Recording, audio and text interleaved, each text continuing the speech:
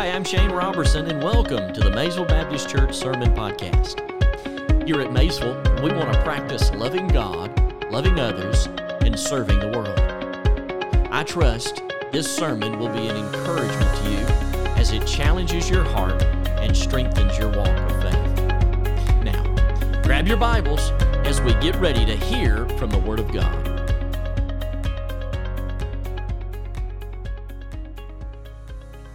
Well, great is the faithfulness of the Lord. Amen. I was talking to a young man this week, and we were just discussing about life and how hard life is, and we got to a point in the conversation where I asked him about his salvation, and he said, I've never received Christ as my personal Savior and Lord. And right there, this week, he gave his heart and life to Jesus Christ, and I praise God that God is still in the saving business. He still saves people. Great is the work of God and the handiwork of God. Well, my name is Shane. I'm the senior pastor here. It's a joy to have you in the Lord's house. I want to welcome each one of you, especially our guests. Thank you so very much for being here. I hope you brought your Bibles today. I want to encourage you to find Acts chapter number 17. Acts chapter number 17. And while you're finding your place, as they were singing that song, I couldn't help but think about a funny story about a children's Sunday school teacher. And as that children's Sunday school teacher was teaching her class, she shared with her class or asked them a question. She said, now students, I want you to think about this. If I were to have a big garage sale and sell everything that I had, if I sold my car and then I turned around and sold my house, would I go to heaven? And the students all in one accord said, no, you wouldn't go to heaven. And then the teacher said, well, let me ask you this. If I sold all that stuff and then I went to the church every single day and I cleaned that church every day and I mowed the yard every day and I kept everything tidy and neat, then would I go to heaven? To which the children again said, no, that doesn't get you to heaven. And so she said, well, let me ask you then, how do I get to heaven? And then one little kid raised his hand. He was, just so vigorously. She said, yes, Billy. He said, that's simple. You got to be dead to go to heaven. Well, he's not wrong. You do have to be dead. Many of us know exactly how that particular thought hit you when I read another story about a wife who got so mad at her husband, she packed his bags and told him to get out. And as he walked out the door, she turned and she spoke to him real harshly and said, I hope you die a long, slow, painful death. To which he stopped and turned around with his bags in his hand and looked at him and shrugged his shoulders and said, so you want me to stay? In this passage of Scripture we're about to read this morning, I want you to notice today that Paul's missionary journey that he's on, when you think about everything that he went through, he should have been dead. He's been dragged out of cities. He's been plummeted with rocks. He's been beaten with rods. He's been thrown into prison. He's suffered at the hands of the Romans, to which he was a citizen. We find that in most cases we'd find that we just quit. But not Paul. Paul knew that sharing the gospel was risky business. And he also understood that God had given him several individuals to help him share the gospel of Jesus Christ. You have Paul and Silas and Luke and Timothy. They're all on their second missionary journey, and they're in the province of Macedonia. They have just left Philippi, and as they left Philippi, they took Luke, and Luke is reportedly, that's where his home is, in Philippi, and so they left Luke in Philippi, which left Timothy, Silas, and Paul, and they're taking the gospel out of Philippi into Thessalonica.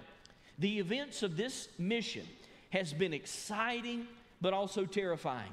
The things that happened to Paul and the team are enough to cause the average Baptist to quit. But this morning, I want you to see from Scripture how they stayed faithful to their biblical responsibility. If you're our guest today, I've been preaching through the book of Acts, and I've entitled this whole book in regards to an overarching theme is living with biblical clarity. What our culture needs today more than anything is to see born-again children of God that believe the Word of God, and the Word of God has changed them to the point where they live their lives with biblical clarity. And so we're finding, as we look at this first century account on how the church was birthed and what those individuals, that is, disciples, apostles, how they live their life, how does that relate to you and I in the 21st century? And when we look at this passage of Scripture all through the book of Acts, we find that the Bible is relevant. It is absolutely truth without any mixture of error, and it is good for us even today and carries principles today that you and I can place in our life so that when people see us in town, around town, and throughout town, they see that we love Jesus, and it's more than just a statement that says, I'm a Christian. We actually live our convictions. This morning, I've entitled this sermon in particular is How to Stay Faithful to Our Biblical Responsibility. How to stay faithful to our biblical responsibility. Notice what the Bible says, beginning in verse number 1 of chapter 17. Now, when they had passed through Amphipolis and Apollonia, they came to Thessalonica, where was a synagogue of the Jews.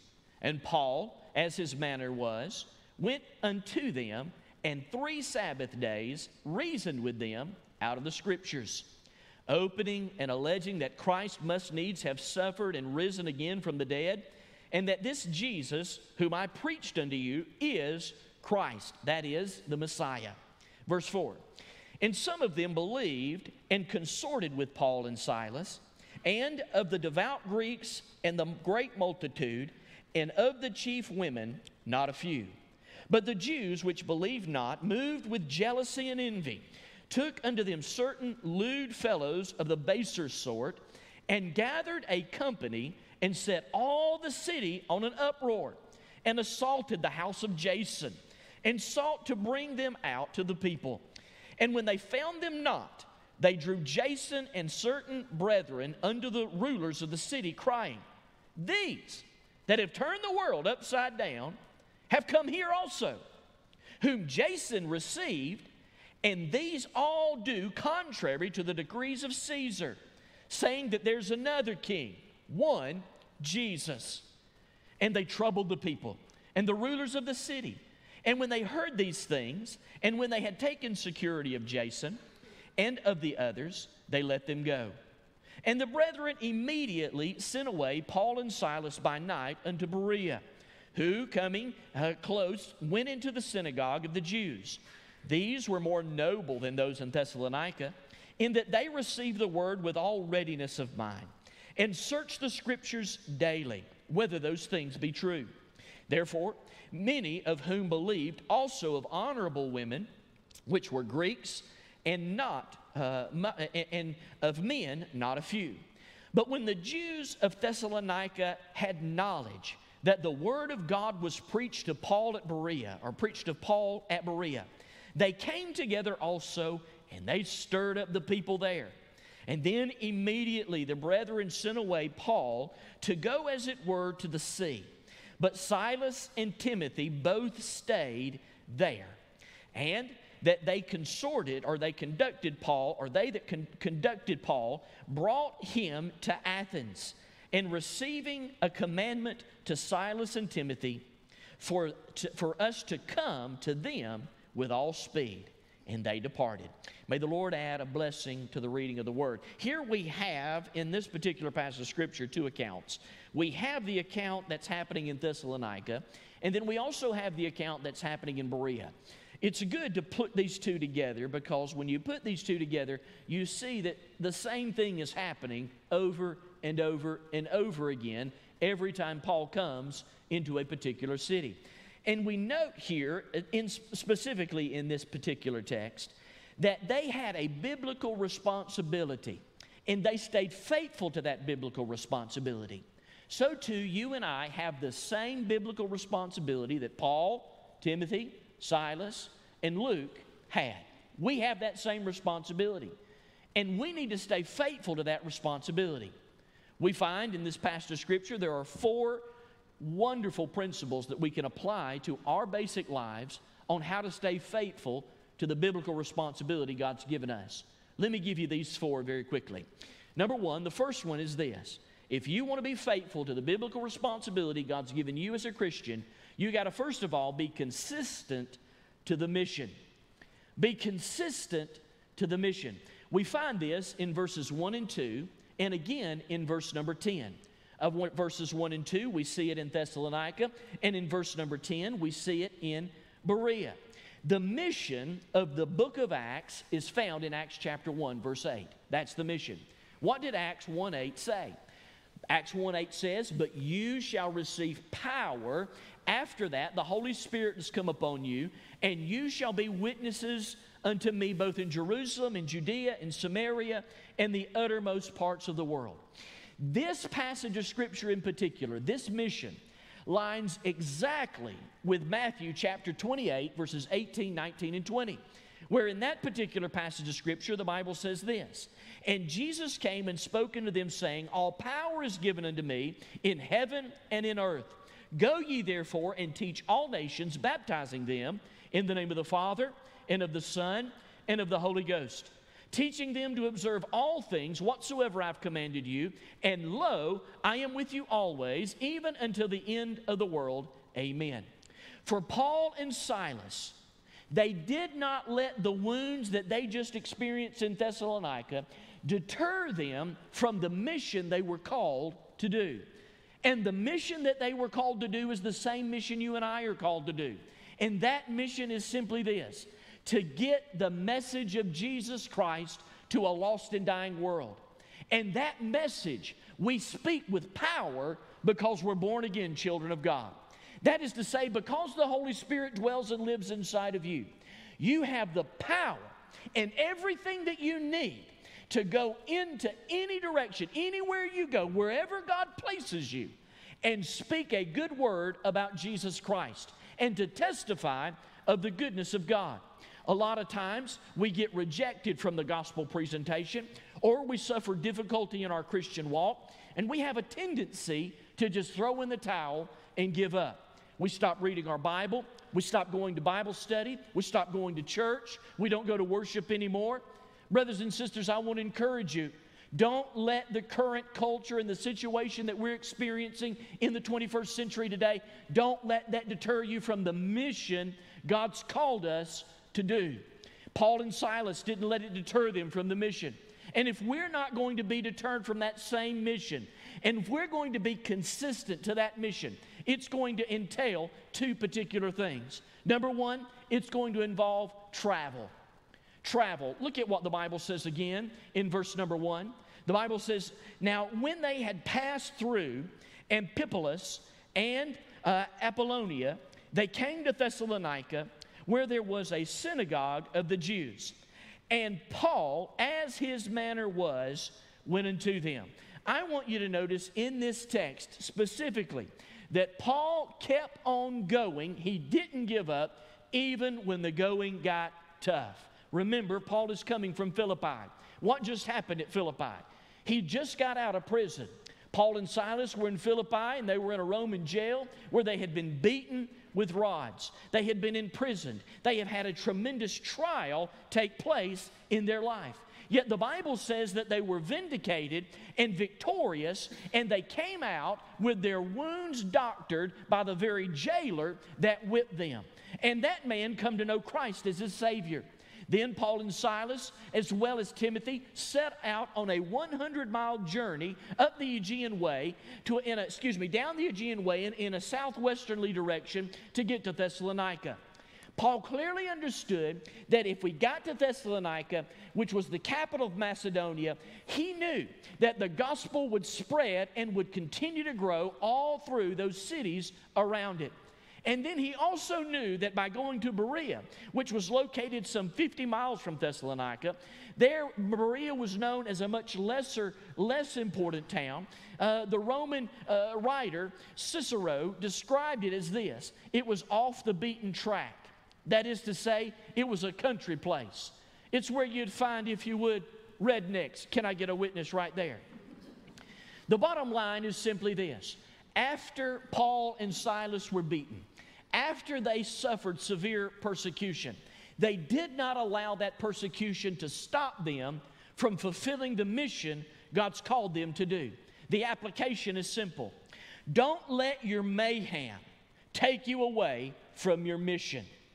The mission that you and I have as born-again children of God is to go and to share the good news of Jesus Christ with a lost and dying world. Paul clearly understood the imperative of Matthew chapter 28, especially in verse number 19, when Jesus Christ himself said, go. The word go is a present tense imperative verb. It means that as you are going, the challenge for you and I is simply this. As we are going, we are to share the good news of Jesus Christ. So collectively, as Maysville Baptist Church, we live here. We live here. This is where we congregate. This is where we meet. This is where our congregation comes together to worship. When we're done here in just a little while, after Bible study is over, when we leave this campus, the Bible says, as we are going, as we're going to La Hacienda, as we're going to El Parion, can I get a witness? As we're going to these locations, even, here we go, buckle up, even in Walmart, we are to share the good news of Jesus Christ. I had a preacher friend of mine say, he said, Shane, as long as I go to Walmart, I'll never be at a loss for sermon illustrations. As we are going, we are to share the gospel of Jesus Christ. It's going to require some travel. Number two, it's also going to require a technique. It's also going to require a technique. Look at what the Bible says again in verse number 2. The Bible says in verse number 2, and Paul, as was his manner was, went unto them. Look what the Bible says over in verse number 10. The Bible says, and the brethren immediately sent away Paul and Silas by night unto Berea, who coming thither went into the synagogue of the Jews. Every time you see Paul go into a city, he has got this technique that he always performs. That technique is to go to the synagogue first. He always went to the synagogue. If you have your pens, pencil, lipstick, or mascara, I would underline the phrase, as his manner was. This is giving us the definition here, if you would, that there was this consistent routine of engaging people with the gospel that Paul participated in. I want to ask you a question today. What is your routine to engage people with the gospel? We find in Paul's life, the first thing he did, wherever he went, he looked for the synagogue. He wanted to present the gospel to those individuals, those religious individuals. He wanted them to know that Jesus Christ was the Messiah. And so his manner was, or his custom was, or his routine was, that as he was going from city to city, he always went to the synagogue. Some of you, every morning, you go to McDonald's, or maybe the Waffle House, or maybe the Commerce Cafe, or maybe the Jefferson Kitchen. You go somewhere. Every morning you have this routine that you go. My question to you is this. Does that routine include the presentation of the gospel? You say, preacher, well, I just live my life like that. I just live my life in such a way. I do lifestyle evangelism. I think your lifestyle is wonderful if you do a lifestyle evangelism. But don't forget about your language. Don't forget about the words that come out of your mouth. Make sure that your language matches your lifestyle. It's more about just saying, hey, I'm a Christian, or hey, I go to Maysville Baptist Church. No, the challenge that I have for you today is simply this. Have a routine. What's your routine in sharing the gospel of Jesus Christ? Paul had a routine. Every single time he was out, as he was going, he would go into the synagogue. My challenge to you is simply this. As you are going about your routine, don't forget to share the gospel of Jesus Christ. This is how you be consistent, how you will be consistent to the mission that God's called us to. But I want you to notice something else.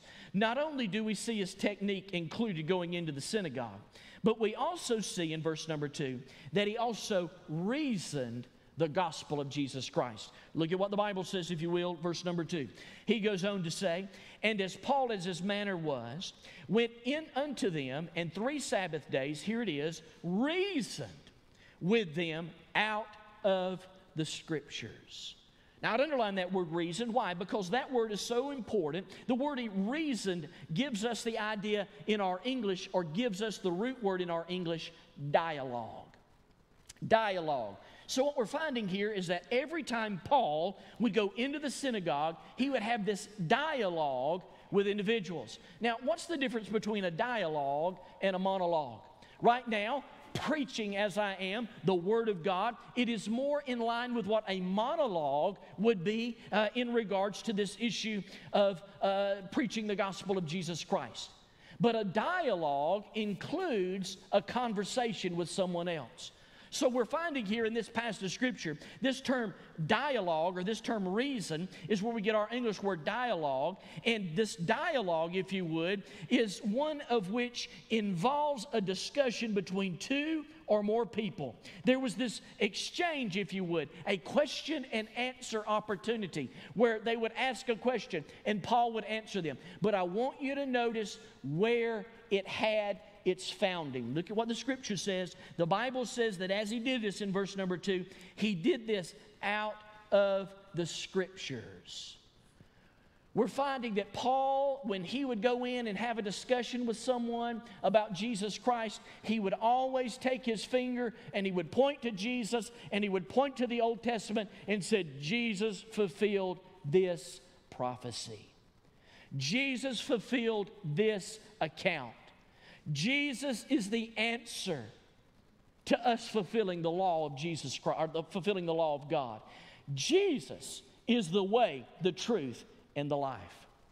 The challenge that we have today is simply this: what is our routine for sharing the gospel of Jesus Christ with individuals? If we're going to stay faithful to our biblical responsibility, that is the Great Commission, we've got to be consistent to the mission. Number 2, let me show you a second thing very quickly. Not only do we need to be consistent to the mission, but we also need to be committed to the truth. Committed to the truth. Notice what the Bible says again in verse number 2. The Bible says in the text that he was there and he stayed with them in verse number 2 3 Sabbath days. You see it there. And then he goes on to say he reasoned with them out of the Scriptures, opening and alleging that Christ must have suffered and risen again from the dead, and that this Jesus whom I preached unto you is Christ. So we find here in this passage of Scripture, as we read, where Paul is going to be committed to the truth. Not only was he consistent in the mission, but he was also committed to the truth. Commitments don't mean what they used to today. Used to, you could do business on a handshake. Today, we have to have contracts. The problem is when that begins to seep into the church of God. When it comes to the church of God, Chuck Colson said this. He said, a Christian without commitment is an oxymoron. He's saying there, if you're a born-again child of God and you can't stay committed to your calling, to your responsibility, that to being the mission of God, which is the Great Commission, or whether that be your commitment to the church and what you're doing, whether it be a deacon or serve on the finance team or serve as a Sunday school teacher, if you can't stay committed to that because you're so wishy-washy, he said, that don't make any sense. He says, that's an oxymoron. It's something that should not compute. So if you're going to be faithful to the responsibility that God's given us to the Great Commission, there are 3 things in this text we see that it's going to entail. Number 1, the first thing it's going to require is your time. It's going to require your time. Look at what the Bible says again. Verse number 2, the Bible says that Paul stayed there 3 Sabbath days. 3 Sabbath days is equivalent to 3 weeks. What we're finding here is Paul didn't go just one time and stopped. No, he stayed consistent in his commitment to the truth. And he knew that commitment to the truth was going to take time. He knew that the difficulties that he was having in his life, the persecution, the being talked about, the being put in jail, the being hit with rods and being persecuted, he knew that if he stopped doing it, said, man, I just got to take a break. This is not going to work. I can't do this anymore. Then the gospel message would not go out. And so Paul, in his commitment to the truth, said, I know that it's going to be hard. I know it's going to be tough, but I'm going over into the synagogues and I'm going to search the Scriptures daily with them. Notice what the Bible says in verse number 11. Again, the Bible says in Berea, the same thing happened. And these were more noble than those in Thessalonica, in that they received the word with all readiness of mind, and they searched the Scriptures daily whether those things were so. That is to say, every day after Paul would preach, if you would, on that Sabbath day, they would search the Old Testament and they would make sure, is what he's saying true? And as they did so, they come to know Jesus Christ as their personal Savior and Lord. But it didn't just happen overnight. It took time. Number two, here's the second thing. Not only did it take time in their commitment to truth, but it also took thought. It also took thought. So what are you saying? Look again, what the Bible says, chapter 17, verse number 3. We see that Paul was opening and alleging that Christ must needs have suffered and risen again from the dead, and this is Jesus whom I preach to you, who is the Christ. The term opening here in this passage of Scripture literally means explaining. Paul used his mind to explain the Scriptures. It carries the idea, if you would, of pointing back to Scripture to explain who Christ said he was. Jesus Christ said he was the Messiah, and Jesus Christ is the Messiah. And Paul would point and said, here's the evidence of his Messiahship. He is who he says he is. And he did this with simplicity and with clarity. But not only did he open their mind, the Bible also says that he was alleging. You see that there? The word alleging there in verse number 3 means to place beside. It is an example of expositional preaching. It's just like I said when I came in this morning. I hope each one of you have brought your Bibles. I want you to open your Bibles to Acts chapter 17. I want you to get your pen out, and I want you to look at what the Scripture says.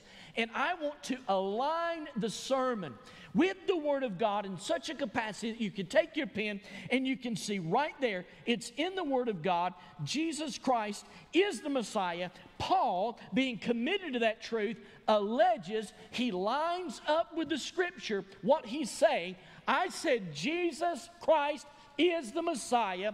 He was born, he went to Calvary, he died, and on the third day he rose again. If I make that statement, we ought to be able to find it in the Word of God. And here it is in verse number 3, where Paul says that Christ must needs have suffered and risen again from the dead, and that this Jesus whom I preached unto you is Christ. Brothers and sisters, what we're finding here in the text is quite simply an example of expository preaching from the Apostle Paul himself, where he would take the Old Testament and he would turn over into Isaiah, and he would say, right here is a prophecy about the Messiah, how that he would die on a cross and raise up again on the third day.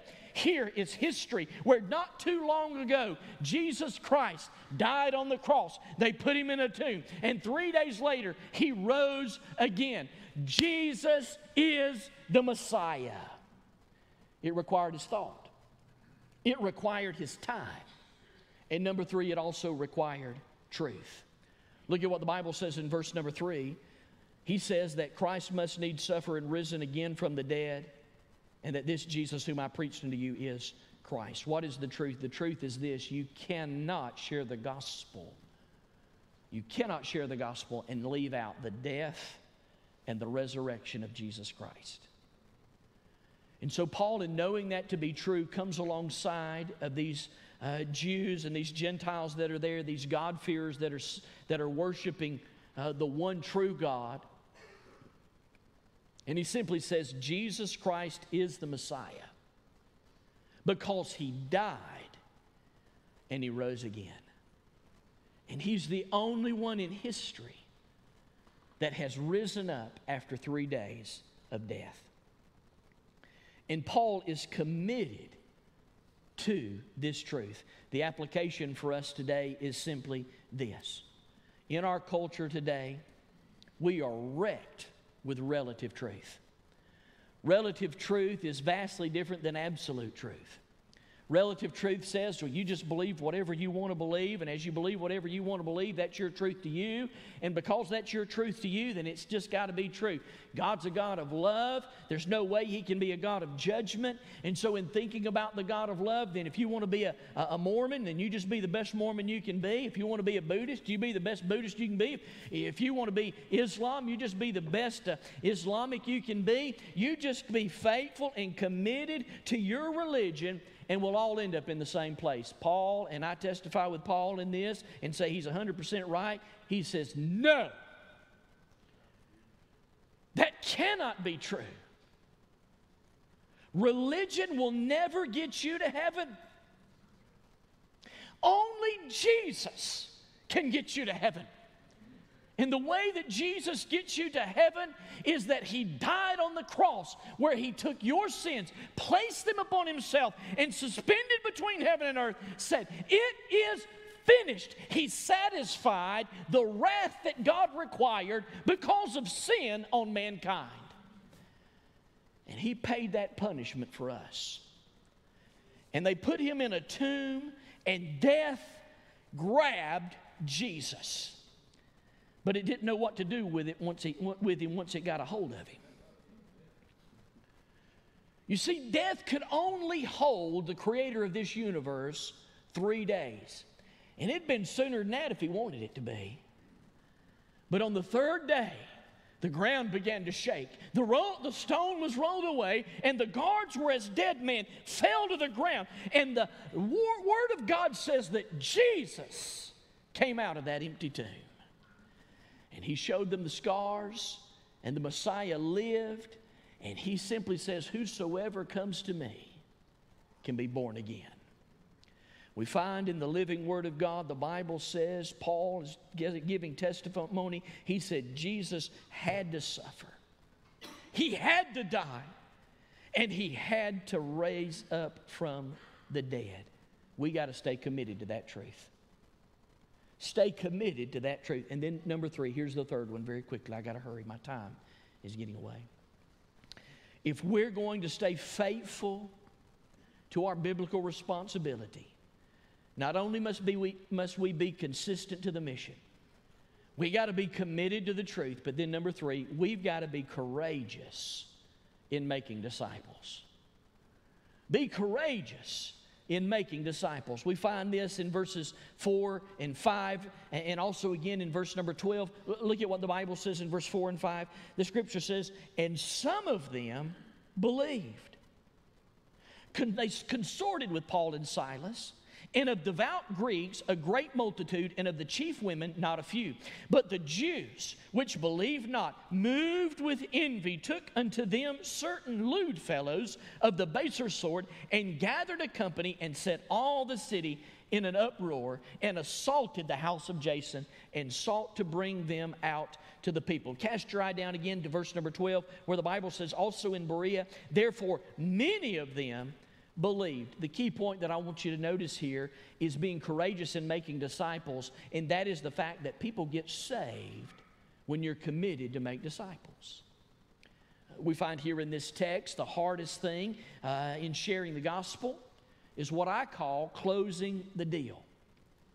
I mean by getting an individual to make a decision for Christ. The Bible says in verse number 12 that these individuals, whether they be a few or whether they be many, they believed. The Bereans' heart were more open to the message of the gospel of Christ, which gives me insight to just this truth. There's something to be said about living a simple life and just believing what the Word of God says. A lot of times we're living in a culture and an age where, man, we've been educated far beyond our own intelligence. I mean, we're so educated, we become educated idiots. We think that in order for us to be so smart, I mean, we're so smart, then we've got to change marriage, we've got to change gender, we got to change all of these things in our culture that we're changing on the basis of theories of science. Brothers and sisters, I want to encourage you today. Christianity is not a theory. It's a fact. It's a truth. Jesus really lived. Jesus really died.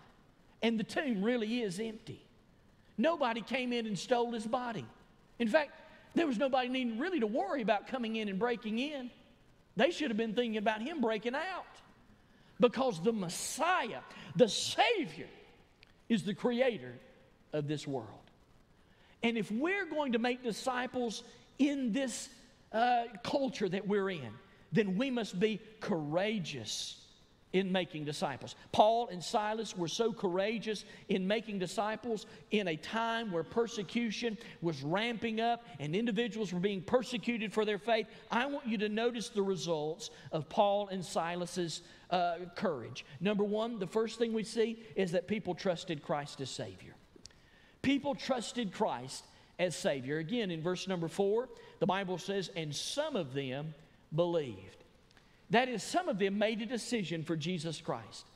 Some of them said, we understand that Jesus died, was buried, and rose again. He is the Messiah. It lines up with the Scriptures. We believe that, and we do, as Paul told the Romans, confess with our mouth and believe in our heart, and we give our hearts and lives to Jesus Christ. Same thing in Berea, verse number 12. The Bible says they believed. The Bereans' hearts were more open to the message of the gospel, and they quickly received Jesus Christ. And I want you to notice the difference. The difference is the Bereans searched the Scriptures daily.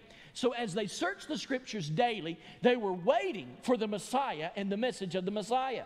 And when they heard that message of the Messiah, we read about that. We know it's true. And they trusted Christ as their Savior. The first thing you see in courageous disciple making is people get saved. There's trust. Number two, the second thing you see is transformation. Transformation. Notice what the Bible says in verse number 4 again. The Bible says not only did some believe, but there were others that consorted with Paul and Silas. Now what in the world is that? What does it mean to be consorting with Paul and Silas? I'm going to get a little technical here, but it's so neat to watch how God works. Now remember, these are God-fearing Gentiles that are in the synagogue. Not only that, but there's some Jews in the synagogue too. There's a young man in there by the name of Jason. Jason is there, and it's Jason there. He's a Jew. Everything points to the fact that he's a Jew. The term Jason is a Jewish term. It was given to the diaspora Jews that were coming out of the Babylon exile. And so here's Jason is in there. He gets saved. Several God-fearing Gentiles get saved. And then the Bible says all of those people that got saved consorted with Paul and Silas. It is a verb that means to align with or to cast your lots to. It means that they made a conscientious decision to say we're going to join with them because we know what they're saying is true, and we've put our trust in that truth that Jesus Christ is the Messiah. So we find that it is a verb in its part of speech. The tense is in the aorist tense. That is, it emphasizes on a particular action, and that is this concept of this verb, if you would, doesn't care about what happened in the past. It doesn't matter what happens in the present, and it doesn't matter what happens in the future. They don't care what's going to happen to them. They're putting themselves all in. They're all in. They're ready to say, listen, we are here, and we're ready to move with you.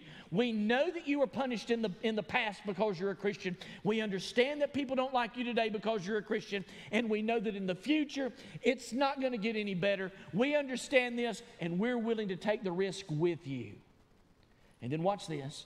It's also in the passive voice, which means they aligned themselves with Paul and Silas and not the Jews. It means they rejected Judaism and said, we do not want anything to do with false religion. We want everything to do with Jesus and His Messiahship. And so they went towards, if you would, them on their own. Paul didn't say, well, now you got to join us.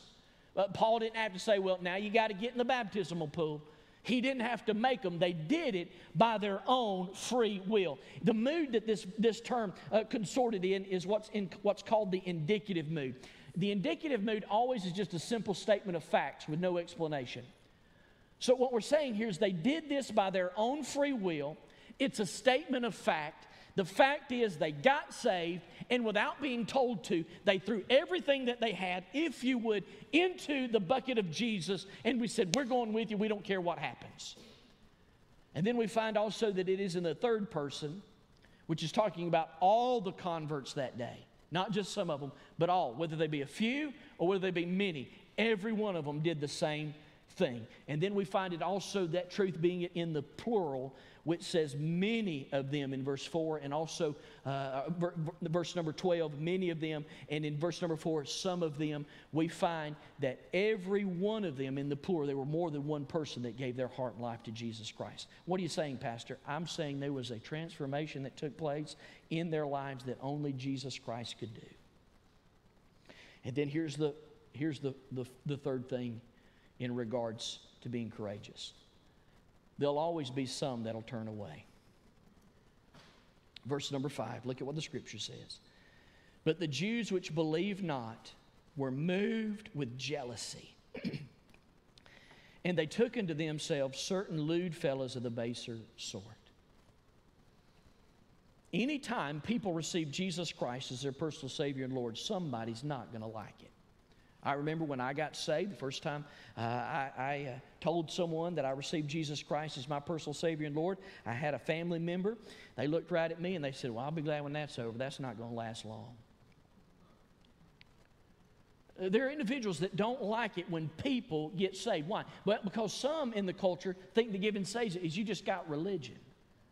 You see, when I got saved back in 1988, I did not get religion. I got a relationship with Jesus Christ. And so we find here that these individuals who did not receive Christ, they turned away. And as it happened in Pisidian Antioch, and also in Iconium, and also in Lystra, on their very first missionary journey, here are these individuals every time, every city, every time. You have the synagogue, you've got the gospel, you got people being saved, you got people being baptized, joining arms and locking arms and saying, let's win our city to Christ, and then you got a riot every time. The gospel comes to divide. And we see that it divided, if you would, here, the religious from those who had a relationship with Jesus Christ. And the Bible says that these individuals became envious, and they were so angry that they got this mob together so that they could assault Paul and Silas. I remember many years ago when I was a youth pastor, I won a boy to Christ. And I watched him grow. Man, God was doing a work in his life. And he came to me privately one day and he said, Pastor Shane, he said, I really feel like the Lord's calling me into ministry. I said, oh, that's wonderful. I said, do you know the specifics of where God's calling you? He said, no, I'm not sure. I'm not quite sure exactly where God's calling me. He says, but here's something that I would like to do. I'd like to graduate from high school next year. And I'd like to spend 1 year on the mission field. Just 1 year to figure out, to see if God wants me to be a missionary. I thought, man, that's a great idea. That's something wonderful. I praise the Lord for that. Unfortunately, his father was lost and didn't know Christ as his Savior. And his father forbade him. He said, you will never go on a mission field. The boy was so discouraged by his father's demand that he stopped coming to church. He saw no hope, and he walked away. He still loves Jesus. He still goes to church. But the calling that God had on his life burns inside of him like embers. I've met individuals over the course of my ministry who could relate to that, and they said, Pastor, I feel the same way. I know God has called me to ministry in some way, but I'm telling you, I never answered that call because someone discouraged me or distracted me. Brothers and sisters, if we're going to make disciples, we got to be courageous. And then number 4, as my time is gone, the fourth thing I want you to see in regards to being faithful to our biblical responsibility, the fourth thing you see is that we've got to be calm in the face of conflict. Be calm in the face of conflict. Do you see what happened in verses 5 through 9? And again in verses 13, 14, and 15? Just as usual, Paul and Silas, as they presented the gospel of Jesus Christ, he made those Jewish religious individuals jealous and angry. The Bible says that they got this mob together, And when we look at this text, we basically see two things. We see the testimony of Thessalonica, and we also see the testimony at Berea. There are two testimonies that we see here in this passage of Scripture. And I close, if you would, with the testimony in Thessalonica. Jason, again, was a Jewish convert whose name was common because it always pointed to, those Babylonian exiles that came out of Jerusalem, if you would, during the Babylonian exile. They would call their children Jason.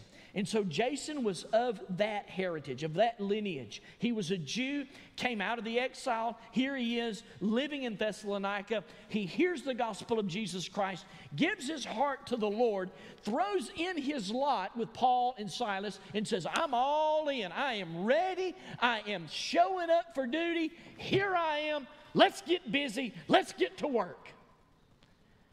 And Paul says, let's have church at your house. He says, all right.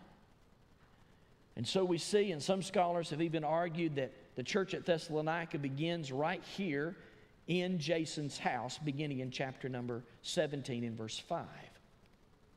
But the Jews were so upset that Jason has now become a born-again child of God.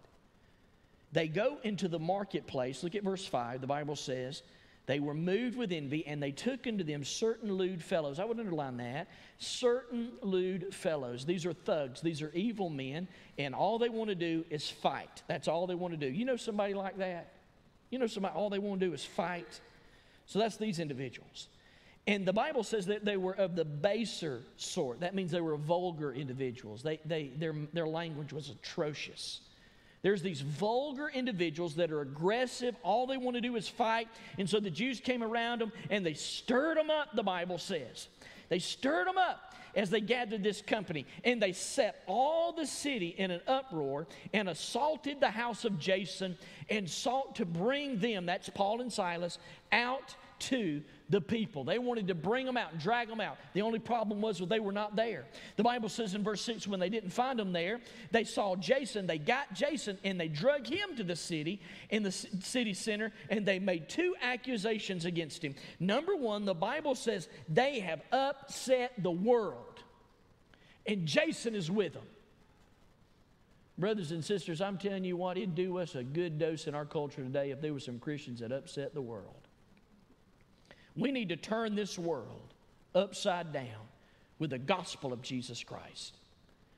The verb here that we're finding in this means to stir up, to excite, to unsettle some people. We find in the New Testament it occurs in chapter 21 again and in Galatians chapter 5, verse number 12. We need to turn the world upside down. We need to stir up this culture, if you would. Not to rebellion, not to a civil war, but stir it up to revival, that we get back to where we need to be with Jesus Christ. Number two, there's a second thing here. The second is that he called them revolutionaries of a political realm. It says that you're advocating allegiance to a different king who has a different set of standards. Look at verse number 7. He says, whom Jason has received, and these all do contrary to the decrees of Caesar, saying that there's another king, Jesus. The only problem with this accusation is they got it wrong. Jesus is not another king, he is the king. And so this accusation was wrong. But what I want you to notice here is I want you to notice how Jason reacted. You'll never find him again. There is a place over in Galatians where it is Jason. It's debatable whether or not it's him. But this is the only place you find the story of Jason, right here in the Word of God. But I want you to notice how he responds. He didn't pitch a fit. He didn't get agitated. In fact, the Bible doesn't say anything about his demeanor, his countenance, or anything. All the Scripture tells us is this. In verse 8 says, and they troubled the people and the rulers of the city, and when they heard these things, and when they had taken security of Jason and the others, they let them go. So what does that mean? It just simply means that they went to Jason, and they said, Jason, here's the deal we're going to make. We're going to let you out on bond. You pay this bond, but here's the thing. Paul has got to go. He can't stay in Thessalonica anymore. He's got to get out of here. Paul agrees to this, and the Bible says, according to the Word of God, that they let him go. Paul later says in 1 Thessalonians chapter 1, verses 7, 8, 9, and 10, and again in chapter 2, verses 14 through 16, he said, I didn't get to spend as much time in Thessalonica as I wanted to because the devil got in the mix. His heart's desire was to stay and continue to share the gospel in Thessalonica. But the Bible says that he was pushed down into Berea, where many people got saved. Brothers and sisters, the challenge that we find here in this particular passage of Scripture is really basically fourfold. If we're going to stay consistent and faithful to the responsibility that the Bible has given us in the Great Commission, then there are four things you and I must do. We must first of all be consistent to the mission. I want to ask you a question. How many people did you share the gospel with this past week? So, Pastor, I'm not real excited about that. In fact, I don't even want to say. I'm embarrassed by it. Could I challenge you with this? Would you recognize that God has one group of people that are responsible for the Great Commission? That's us. And God is calling each one of us to go and to share the gospel, which means we got to have a technique. It doesn't mean all of us have got to take faith. It does mean that we all got to share the gospel. I want to challenge you today to be consistent to the mission God's called us to. Number two, I want to challenge you to be committed to the truth. This is the truth. The one thing we've rejected today and have put aside, Jesus says, let's be faithful to the truth. Number three, be courageous in making disciples. The hardest thing in making disciples is bringing them to that crossroads, saying, what are you going to do with Jesus? Are you going to reject Him? Are you going to neglect Him? Or are you going to receive Him? Number three, we got to be courageous in making disciples. Number four, we got to be calm in the face of conflict. The Bible tells us that our battles are not with flesh and blood, but with principalities, powers, and spiritual wickedness in high places. The enemy is not your boss, is not your wife, is not your neighbor. The enemy is the devil. And if he could get you to keep your mouth shut about who you really are, he's done his job. Regardless of what you've been through, let's stay faithful to our biblical responsibility. Would you join me as we pray? With our heads bowed and our eyes closed today, maybe you're here and maybe you've never trusted Christ as your Savior. I want to give you that opportunity this morning. If you're here and you'd like to trust Christ, would you say something like this to the Lord? Would you say, Lord Jesus, I know that I'm a sinner. I believe that you are the Messiah. And this morning I ask you to forgive me of my sins. I trust you as my Savior. Thank you for saving me. In Jesus' name, amen. I want you to look right at this way. If you prayed and asked Jesus to save you today, I want to welcome you to the family of God. We're going to have a good old-fashioned gospel invitation here in just a moment. I'm going to ask us all to stand, and we're going to have what we call an altar call. And I want to invite you today to come to the altar and to share with me, if you would, that you've trusted Christ as your personal Savior and Lord. Maybe you're here today and you'd like to join our fellowship. I'm going to come down here and I'd love to receive you. If you want to say, yeah, preacher, I'd like to know what my next step is in coming to be be a member of this church, I want to help share that with you today. Would you come? And then number three, maybe you're a born-again child of God. That is, you've trusted Christ as your Savior, but you don't have a technique in sharing the gospel. And maybe the Lord has just really pushed on your heart this morning saying, sir, ma'am, you're the only way that the gospel's going to get out. And so whether God's burdening you to track distribution or sharing the gospel of Jesus Christ, whatever method, would you come and say, God, I'm committing to you. I'm committing to you today. I want you to show me what my technique is to share the gospel. Would you do that today? Father, have your way in this invitation, I pray. In Jesus' name. Thanks for listening. As a pastor, my primary concern is your eternity. The Bible says in 1 John chapter 5, verse 13, that you can know where you will spend eternity. I would love to connect with you and talk more about your walk of faith. You can email and find more information about the ministry of Maysville Baptist Church on our website. Just type maysvillebaptist.net in your search engine. Also, you can support this ministry through our website or by mailing your gift to 8875 Highway 82 Spur Road, Maysville, Georgia, 30558. God bless you, and I hope you tune in next week, where once again, we turn our hearts towards the Word of God.